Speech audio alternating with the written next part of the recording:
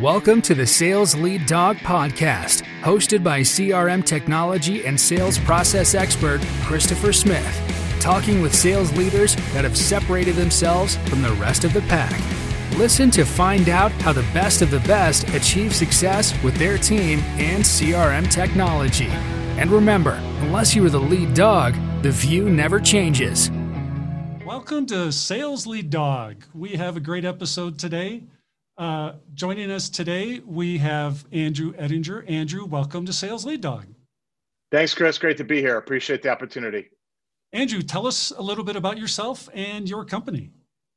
Thanks, Chris. Yeah, I'm the Chief Revenue Officer of a company called Astronomer, and we are the commercial developers of Apache Airflow, which is a pretty popular open source project that was incubated at Airbnb and spun out to really help people in the data community orchestrate and manage their data pipelines and enable them to get from point A to point B in a very consistent, reliable manner that allowed them to create the dependencies necessary between the data sets so that they could drive and derive interesting work from them. It's been a very vibrant community with over 600,000 downloads of the project every month. So we're thrilled to be a part of that and help grow that data community.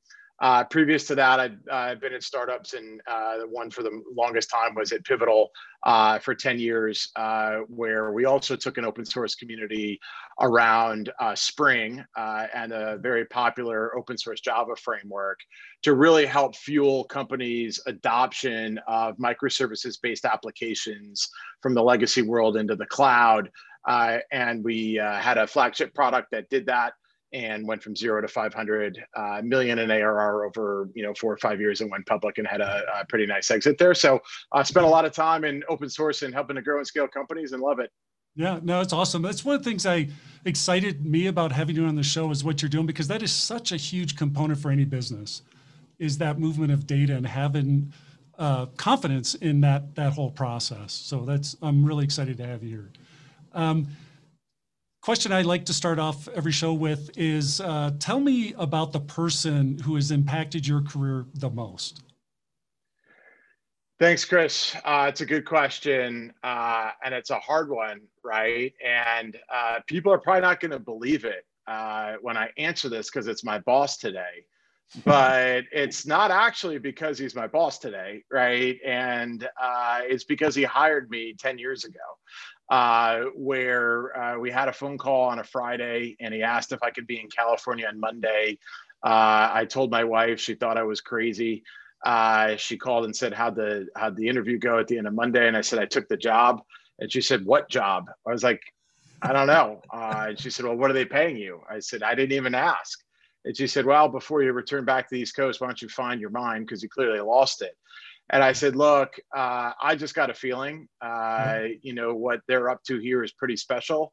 And the person I have an opportunity to work for, Joe Otto, is someone I could learn a lot from and has had deep experience and really felt that connection that he could help me propel into the next phase of my career. And it happened, and couldn't be more thrilled to be reunited with him again, as we went and worked together for the last 10 years at Astronomer. And it's fabulous. Has he ever shared with you about what was it about you that he saw in you that he said, I need to have you on my team? Yeah, well, I could tell you what it wasn't. And at the time it was Greenplum Software, which was an analytic MPP database that competed with the likes of Teradata and Netezza. He certainly didn't hire me for my technical abilities to understand what data warehousing and analytics were, because I had no idea. But what I've learned about Joe is he has this uncanny ability to identify talent and put them in the right position to succeed and grow. And what he saw in me was intellectual curiosity, insane work ethic, and the ability to think in terms of business outcomes, where traditionally the industry was talking about speeds and feeds. And he admits now he did it as a project, but thank God, I didn't know that then, that someone wanted to toy with my life as a project, but I guess it worked out all right. Oh yeah, that's great. What are the 3 things that you feel have really contributed the most to your success? Yeah, that's a really good question. I think I hit on a little bit of it there. Right. The first one is just insane work ethic and hustle, right? Which is so intuitively obvious, and everyone says it, and it might be cliche, but actually doing it matters. The second thing really is this notion of having intellectual curiosity for the industry, for technology, for how things operate and work. And I really fundamentally believe that if you don't understand the world inside out, it's very difficult for you to then bring it, outside in. And I think the third thing that I've always responded to per the conversation on Joe and what I try to practice is really leading from the front. And being visible and not being afraid to roll your sleeves up and get after it and do all of the hard work and the little work necessary and lead by example. And I think those things have certainly served me well in a multitude of fashions. Right.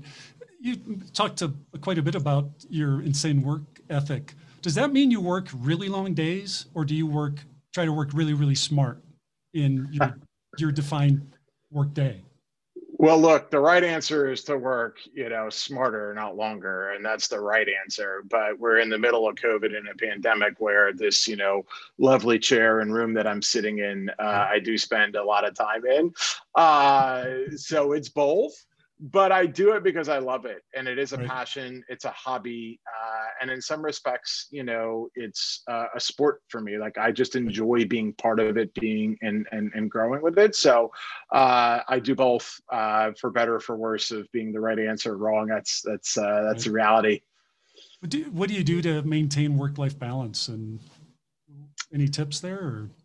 I don't know that I have any great tips, but I've got a wonderful family that's not just incredibly supportive, but I've got kids that are 18 and 16, and we're pretty active and work out and play sports together, and spend a lot of good time, going to great restaurants and exploring together. So it's very important. Yeah. I've learned, my kids are pretty much the same age as yours, and I've found it's not really about the quantity of time; it's really about the quality. Making sure you're getting those quality moments. No, you're right. You're spot on. You're spot on. The inverse of my work answer, right? Yeah, exactly. Yeah. Yep. Thinking back to when you first got your start in sales, what do you wish you would have been taught at that time?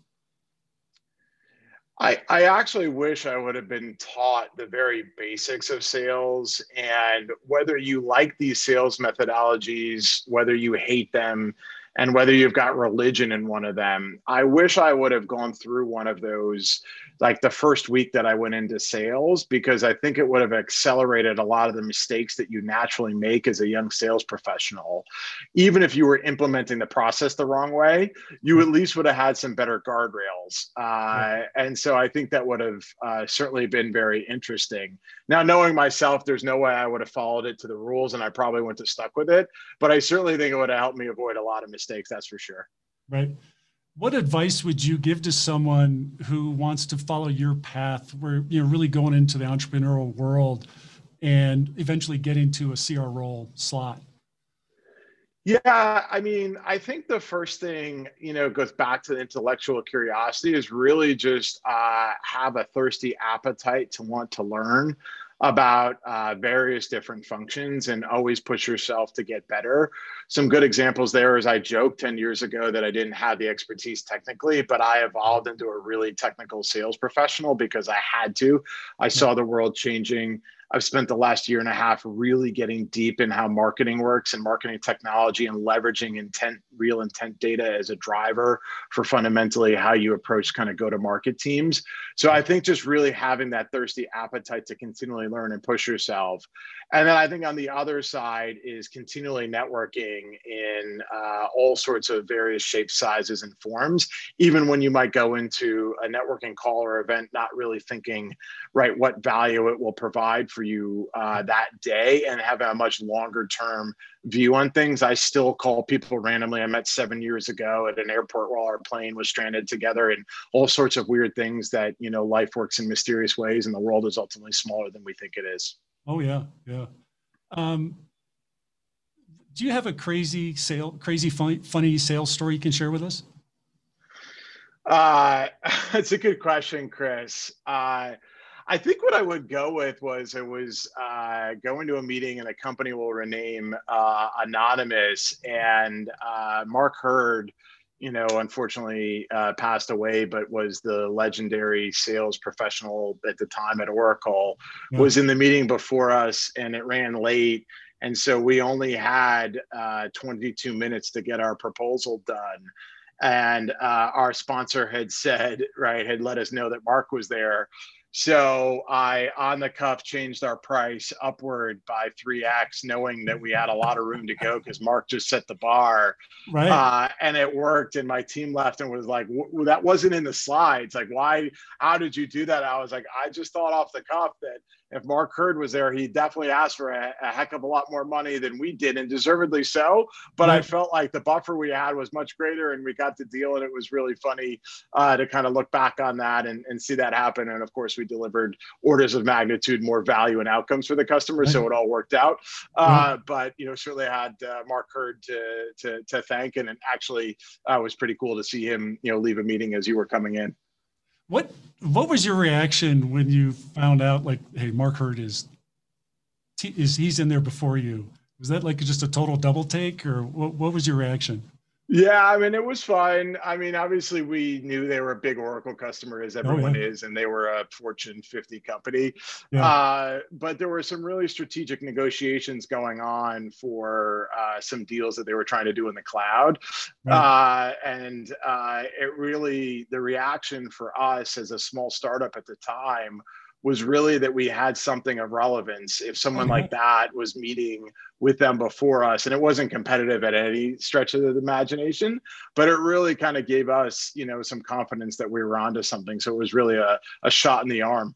Oh yeah, that's huge. That's huge. And I love the way you the tap dancing you did to just say, hey, let's do, I'm doing this. That's awesome. Yeah, it was fun. It was fun. Yeah. It was fun. Could have backfired though. So the risk reward. Exactly. Yep. Tell me about your decision to pursue a sales leadership role, because that's a big jump for a lot of sales guys. What drove your decision? Yeah, it's a good question. My old boss, Bill Cook, who's also been massively influential in my life and sales career, has this saying that says, you'll know that you should do the next job because you're already doing it for 3 or 4 or 6 months before that, right? And so it's such a natural progression. And I really started to build out our go-to-market sales plays and sales motions based on driving business outcomes in an environment that traditionally, as I mentioned earlier, wasn't really thinking in those ways. And the way in which I was communicating and presenting to my peers was resonating. And I felt like there was a bigger opportunity to have a more widespread impact inside of the organization. And I wanted to have a bigger impact and kind of bring a team together that I felt I could lead to greater heights and use that as the model going forward. And so I really just leveraged some of the outside of the box thinking and some of the things I was doing to just say, hey, look, like I want to try this. And look, like most good sales professionals taking their first leap into management, you get cautioned with all of, the green, red, and yellow flags, that are necessary. So thank God I had some good leadership throughout the way. And certainly, like most folks, made plenty of mistakes along the way that you learn from, and that you don't ever think could happen to you, and they do. But, nonetheless, it was really just that ability to really want to lead and have a bigger impact. Is that what you look for in the people you're cultivating on your team for a leadership position? Yeah, I mean, I think that's definitely part of it, right? There's a series of intangibles that certainly go into that. But, I'll give you a great example of a young sales professional very early in his career who's working for me right now, who really stepped up and put an 18 slide deck together on our sales process, objection handling, and the key personas that we're selling to, and really just raised his hand and said, hey, look, we need this. It's not perfect, but I've put all my thoughts together. I've interviewed 4 other people. Could you work with me on this, and could we present this to the broader team? And I think when you start to see things like that, then you really know that you've got an unbelievable team. And, there's certainly the old saying that, you want to make sure the people that work for you are way better than you. Right. And I think that's true regardless of, your skill set or tenure. Yeah. I haven't yet talked about this on any of our episodes yet, but a key to really being successful, I think, as a leader is having a tremendous team. So when it comes to hiring, what are you looking for when you're building your team? Yeah, it's a good question, Chris. Again, I don't mean to keep harping on some of the similar concepts that no, I've let's go had, for it. but look, I mean, attention to detail is super important. Customers are making significant buying decisions to get outcomes for their company and relying on you to deliver that to them, and they need their attention to detail really well documented and executed against. That work ethic certainly plays into that and is key and foundational. Are you willing to go the extra mile to make sure that your customer gets what they need, which might include doing some things that, are less than desirable in the process, certainly maybe internally at a growing startup as well. And then I think, looking at, there is no replacement for intellectual curiosity that I keep harping on. Right. But if you're not able to be compelling with your customers and be someone that they want to spend time with and talk about the challenges that they're facing and how you can be a person to deliver value in that process for them, then you're just never going to make it. And again, all those things are very easy to say. They're hard to do individually, let alone when you put it together and have to carry the pressure of delivering, a number and a quota and everything that goes with it. It's not an easy job for folks. And so I really admire the ones that can put all that stuff together. And for me, those are part of the formula, but I think those are non-negotiable pieces. Yeah. Everybody says they have a great work ethic. How do you really tell someone has a work ethic that you want? Yeah, I mean, it's a really good question, Chris. I think a lot of it goes into understanding their past successes and failures and really getting detailed on how they went about those, right? And, I borrow and steal a lot of things from the Who method of interviewing because it really forces you to stay true. Yeah. Well, it just forces you to stay true to asking the second and third and fourth level questions that really get at the heart of what someone really did. Did you hop onto an ELA and negotiate an extra zero because there was a large ELA going down at one of the large incumbents?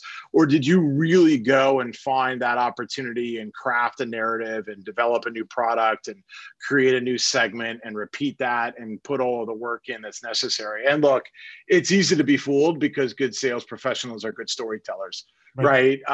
So look, inherently that's there, but I always just found taking the time, not being rushed and really getting those second, third, and fourth level questions has really benefited me. And look, no one's perfect. You're going to make mistakes in the process, but you try to give yourself the best chance to succeed and be very detail oriented. And I take notes and I review them and, I kind of take it really serious. So. Yep. Yeah. That Who method is fantastic. It's transformed our hiring process. I love that. What are you looking for? Are there specific signs that you're looking for that it's time to, I'm pulling the trigger, it's time to promote this person into a leadership role?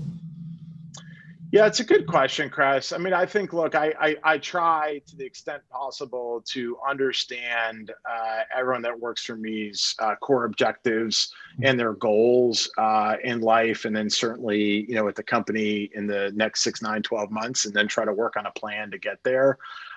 So largely I try to front load that so that we understand it before it happens so we could put them on a plan and a path to get there.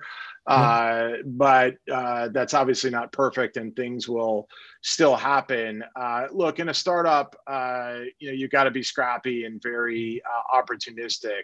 So a lot of times it's just having a really, solid finger on the pulse of understanding what else you're going to create and plugging those opportunities with talent that you have in other places that would be a great opportunity for them to go own and lead something, whether it's going from sales to customer success or to marketing or to a new consulting services program or the inverse of all of that, really kind of looking at that broad spectrum and making sure that you're getting diverse talent in the truest sense. But also with not a bias towards how something should be done because their experiences come from a different angle. I've always found that if you can get that formula to be right and mix and match that you can get outsized results and returns. Yeah. When you're pushing people into new territory for them, what's your approach for supporting them? How much rope do you give them and how do you know when it's time to to tug back a little bit? Yeah, I mean, look, I mean, it's not an easy problem, right? I mean, you Right. have to give people the space to succeed and fail, and you need to be there to catch them when they fail and give them the motivation to dust themselves off, get back up, and go after it again. Right. At the same time, your instinct as, you know, a parent, as a leader, Right. or a supervisor, if you will, is to try to catch them before they fall so that it doesn't happen. But as we all know, sometimes you got to skin your knee to kind of really learn the lesson. So to the extent possible, you try to minimize that damage and try to give them the guidance on what to look out for, the traps that, you know, they most commonly could fall into, and at least give them that warning. And then when they do it anyway, then they are, at least they kind of, you know, are able to see that and learn. And it's just the same pitfalls as being a good rep going to manager, right? What got you there is not what will take you to the next level. And everyone says it'll never happen to me. And more times than not, it does. So it's, can you catch that quickly, right? And shift and be nimble in that approach, right? Is all you can ask for, right? What's your cadence for meeting with your sales team? Yeah, I mean, you know, very, very traditional in terms of very formally once a week, but then I spend time very deep in the trenches on sales calls with every, you know, person every waking second. So I'm very active, and COVID's actually been an accelerant to that, because you're not wasting 2 days traveling. Right. You know, I live on the East Coast to the West Coast to do a super important meeting, and then you're out of touch for a while. So I'm finding that you're able to do a lot more with a lot more people in a condensed amount of time than you otherwise would have, given the environment. So we've really taken advantage of that. And I think it served all of us well, me to get a better pulse on the market and the signal, as well as helping to develop some of the reps in their cadence and their process, and advancing kind of their confidence level. So it's been great. That's awesome. That's awesome. That is one of the benefits of this, is that not spending any of that time on planes or in airports, you get work done. You know, it's that is one of the positives here. Rejection's a big part of sales. Do you have a deal that you remember that really hurt the most? And what about that deal changed you that you use today? Yeah, I'll never forget it as long as I live. I was a young sales professional selling in sort of the big leagues, and we were selling at the time in the late 90s. I'm gonna date myself, but you know, market data on earnings estimates and stock recommendations, which at the time was really largely just for institutional you know, buyers and sellers. And we had a deal with the American Stock Exchange. And we were ready to close it. And we'll never forget being on the treadmill at the hotel in the morning, getting a little workout in before we were going to close this really big deal. And CNBC was on, and the merger happened with NASDAQ, and almost fell off the treadmill and just had that pit in your stomach. And it was at that time, the notion and the lesson of time killing all deals really struck home. Not that you can control a merger, but if you were to then do a retrospective, right, you could have compressed some activities that happened in that sales cycle that ultimately would have given us an opportunity to kind of get that done sooner. And so now just living in that constant paranoia of time kills all deals, you'll never forget that one, right? And there's more, unfortunately. And if you don't have them, that means you're not doing enough deals. But you know, that one certainly stuck with me at a really early age. Yeah. Do you talk about that? Do you share that story, that experience with your team? All the time. All the time. And it was like, you know, look, at the time it was a big commission for, you know, someone in their 20s, right? And like most 20-year-olds, you've got great plans for what you're going to do with that money. And it certainly wasn't to go save it, right? But I do save it. Look, I believe in being vulnerable. I believe in, you know, being someone that can share experiences, good and bad, and proving to people that it's okay to have things that go wrong, as long as you learn from them and try to foster that culture, because I believe you get a really healthy tension and the right behavior when you enable that to happen. So I try really hard at that. It's not easy, and it's taken me time in my career to really recognize how important that is, but absolutely. That's awesome. CRM, always a part of our discussion here. Do you love it or do you hate it? Stock Salesforce or CRM in general? CRM. I'm kidding. The conceptual CRM. Look, I mean, it's. Yeah, I don't want to slam any specific. No, I know. No, and I wasn't slamming Salesforce. It's just CRMs or ticker symbol, right? No, look, it's a proverbial love and hate, right? I mean, I think at the end of the day, you hate the process of having to make sure that it's updated and screaming at the professionals that sometimes don't always do it on time when you're going into a meeting where you need everything to be accurate, et cetera. Yeah. So I think the process of getting it to the state where you need it to be is hate. I think the act of having all of the right information readily available at your fingertips to be able to drive insight and action into your business on, like there's nothing better in the world. Yeah. So you got to love that, right? Yep. Because there's no way to do that without it. But getting there is certainly a little bit painful. Oh yeah. Yep. It's so true, especially, it's a very consistent theme when I ask that question. Sales guys, typically it's like, hey, this is really more of a pain than a help for me. So when you're motivating the sales guys that, hey, this is a key part of what we need of our process is using CRM. One of our strategies when we engage with the clients is really conveying the why to the sales team, having a really good why.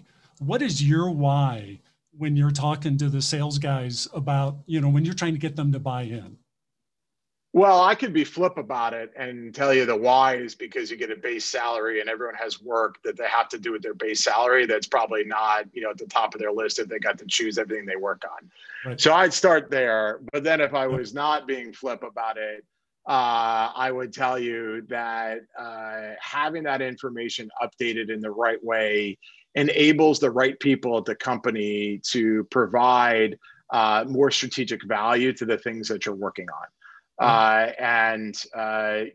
Now what you've got to do is work to make sure that's true versus having 7 other people call people and scream at them about their forecast or ask them why that deal didn't happen. So you got to make sure you safeguard against that and actually show them that is in fact going to be true. But they call that management, right? That's right. Now you talked about this next question I'm going to ask you a little bit before when you were talking about doing retrospectives. I think a really key component of CRM is tracking every deal you lose. What is your feelings about that? How important is it to track the lost deals?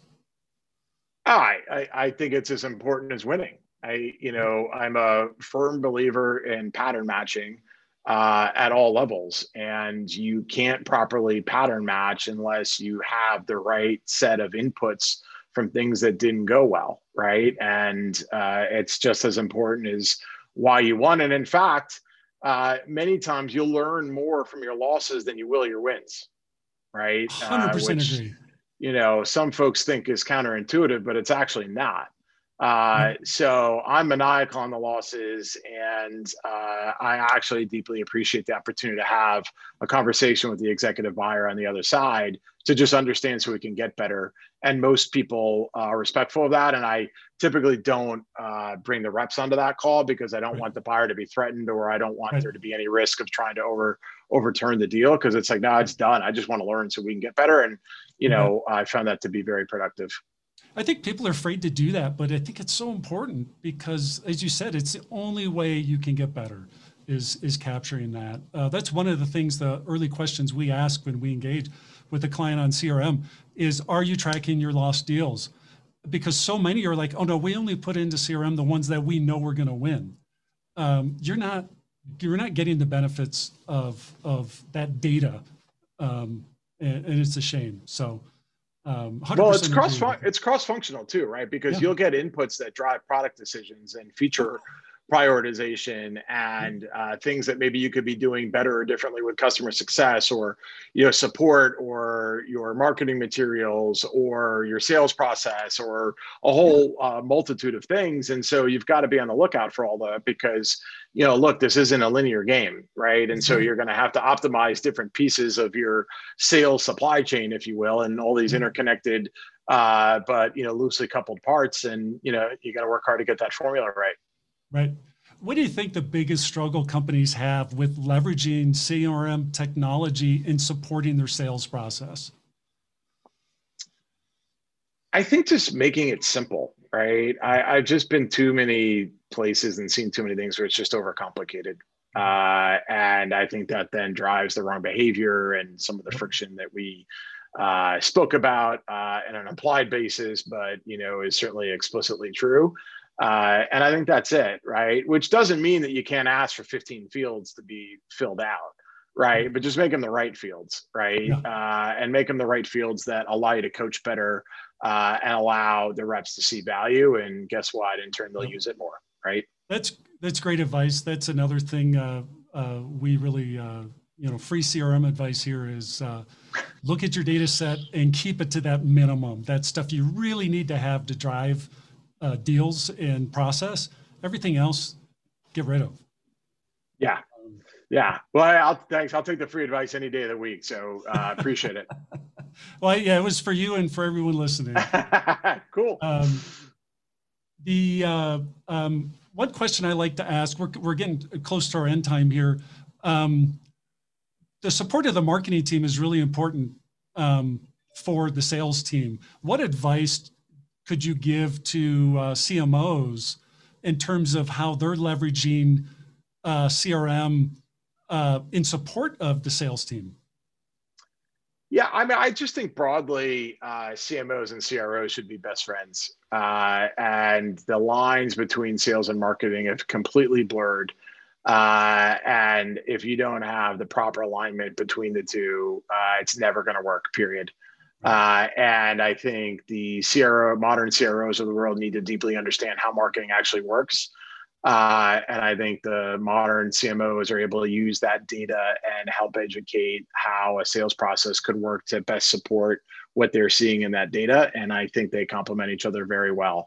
Now, that should manifest itself into a centralized system that uses that data that everyone operates off of the same set of assumptions, good, bad, or indifferent, that they then use to drive the downstream activities in whatever area or discipline you're in.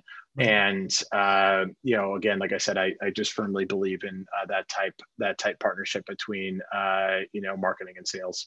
That's great. I completely agree. We're at our time here. If people want to reach out and connect with you and learn more about astronomy, what's the best way for them to connect with you? Yeah, well, we've got a lovely new website at astronomer.io. So please feel free to visit that if you're using Apache Airflow. Obviously, LinkedIn. I'm happy to speak or collaborate with anyone if you want to reach out. And I'm sure we'll post this there, and all my contact details are there, and happy to chat with anyone anytime on any subject. And appreciate the opportunity, Chris. Yeah, you bet. And I apologize, I said astronomy. I meant to say astronomer, because that's one of the things I didn't tell you is that is the coolest name. I love that. When I first saw that, it intrigued me so much. That I think that is the coolest name. Yeah. Thanks. Well, we'll try to get some leverage out of it. That's awesome. Well, thank you so much for being on Sales Lead Dog. I've really enjoyed speaking with you, and I wish you guys all the best of luck. Awesome. Thanks, Chris. I appreciate it. As we end this discussion on Sales Lead Dog, be sure to subscribe to catch all our episodes. On social media, follow us on LinkedIn, Facebook, and Instagram. Watch the videos on YouTube, and you can also find our episodes on our website at impellercrm.com/Sales Lead Dog. Sales Lead Dog is supported by Impeller CRM, delivering objectively better CRM for business, guaranteed.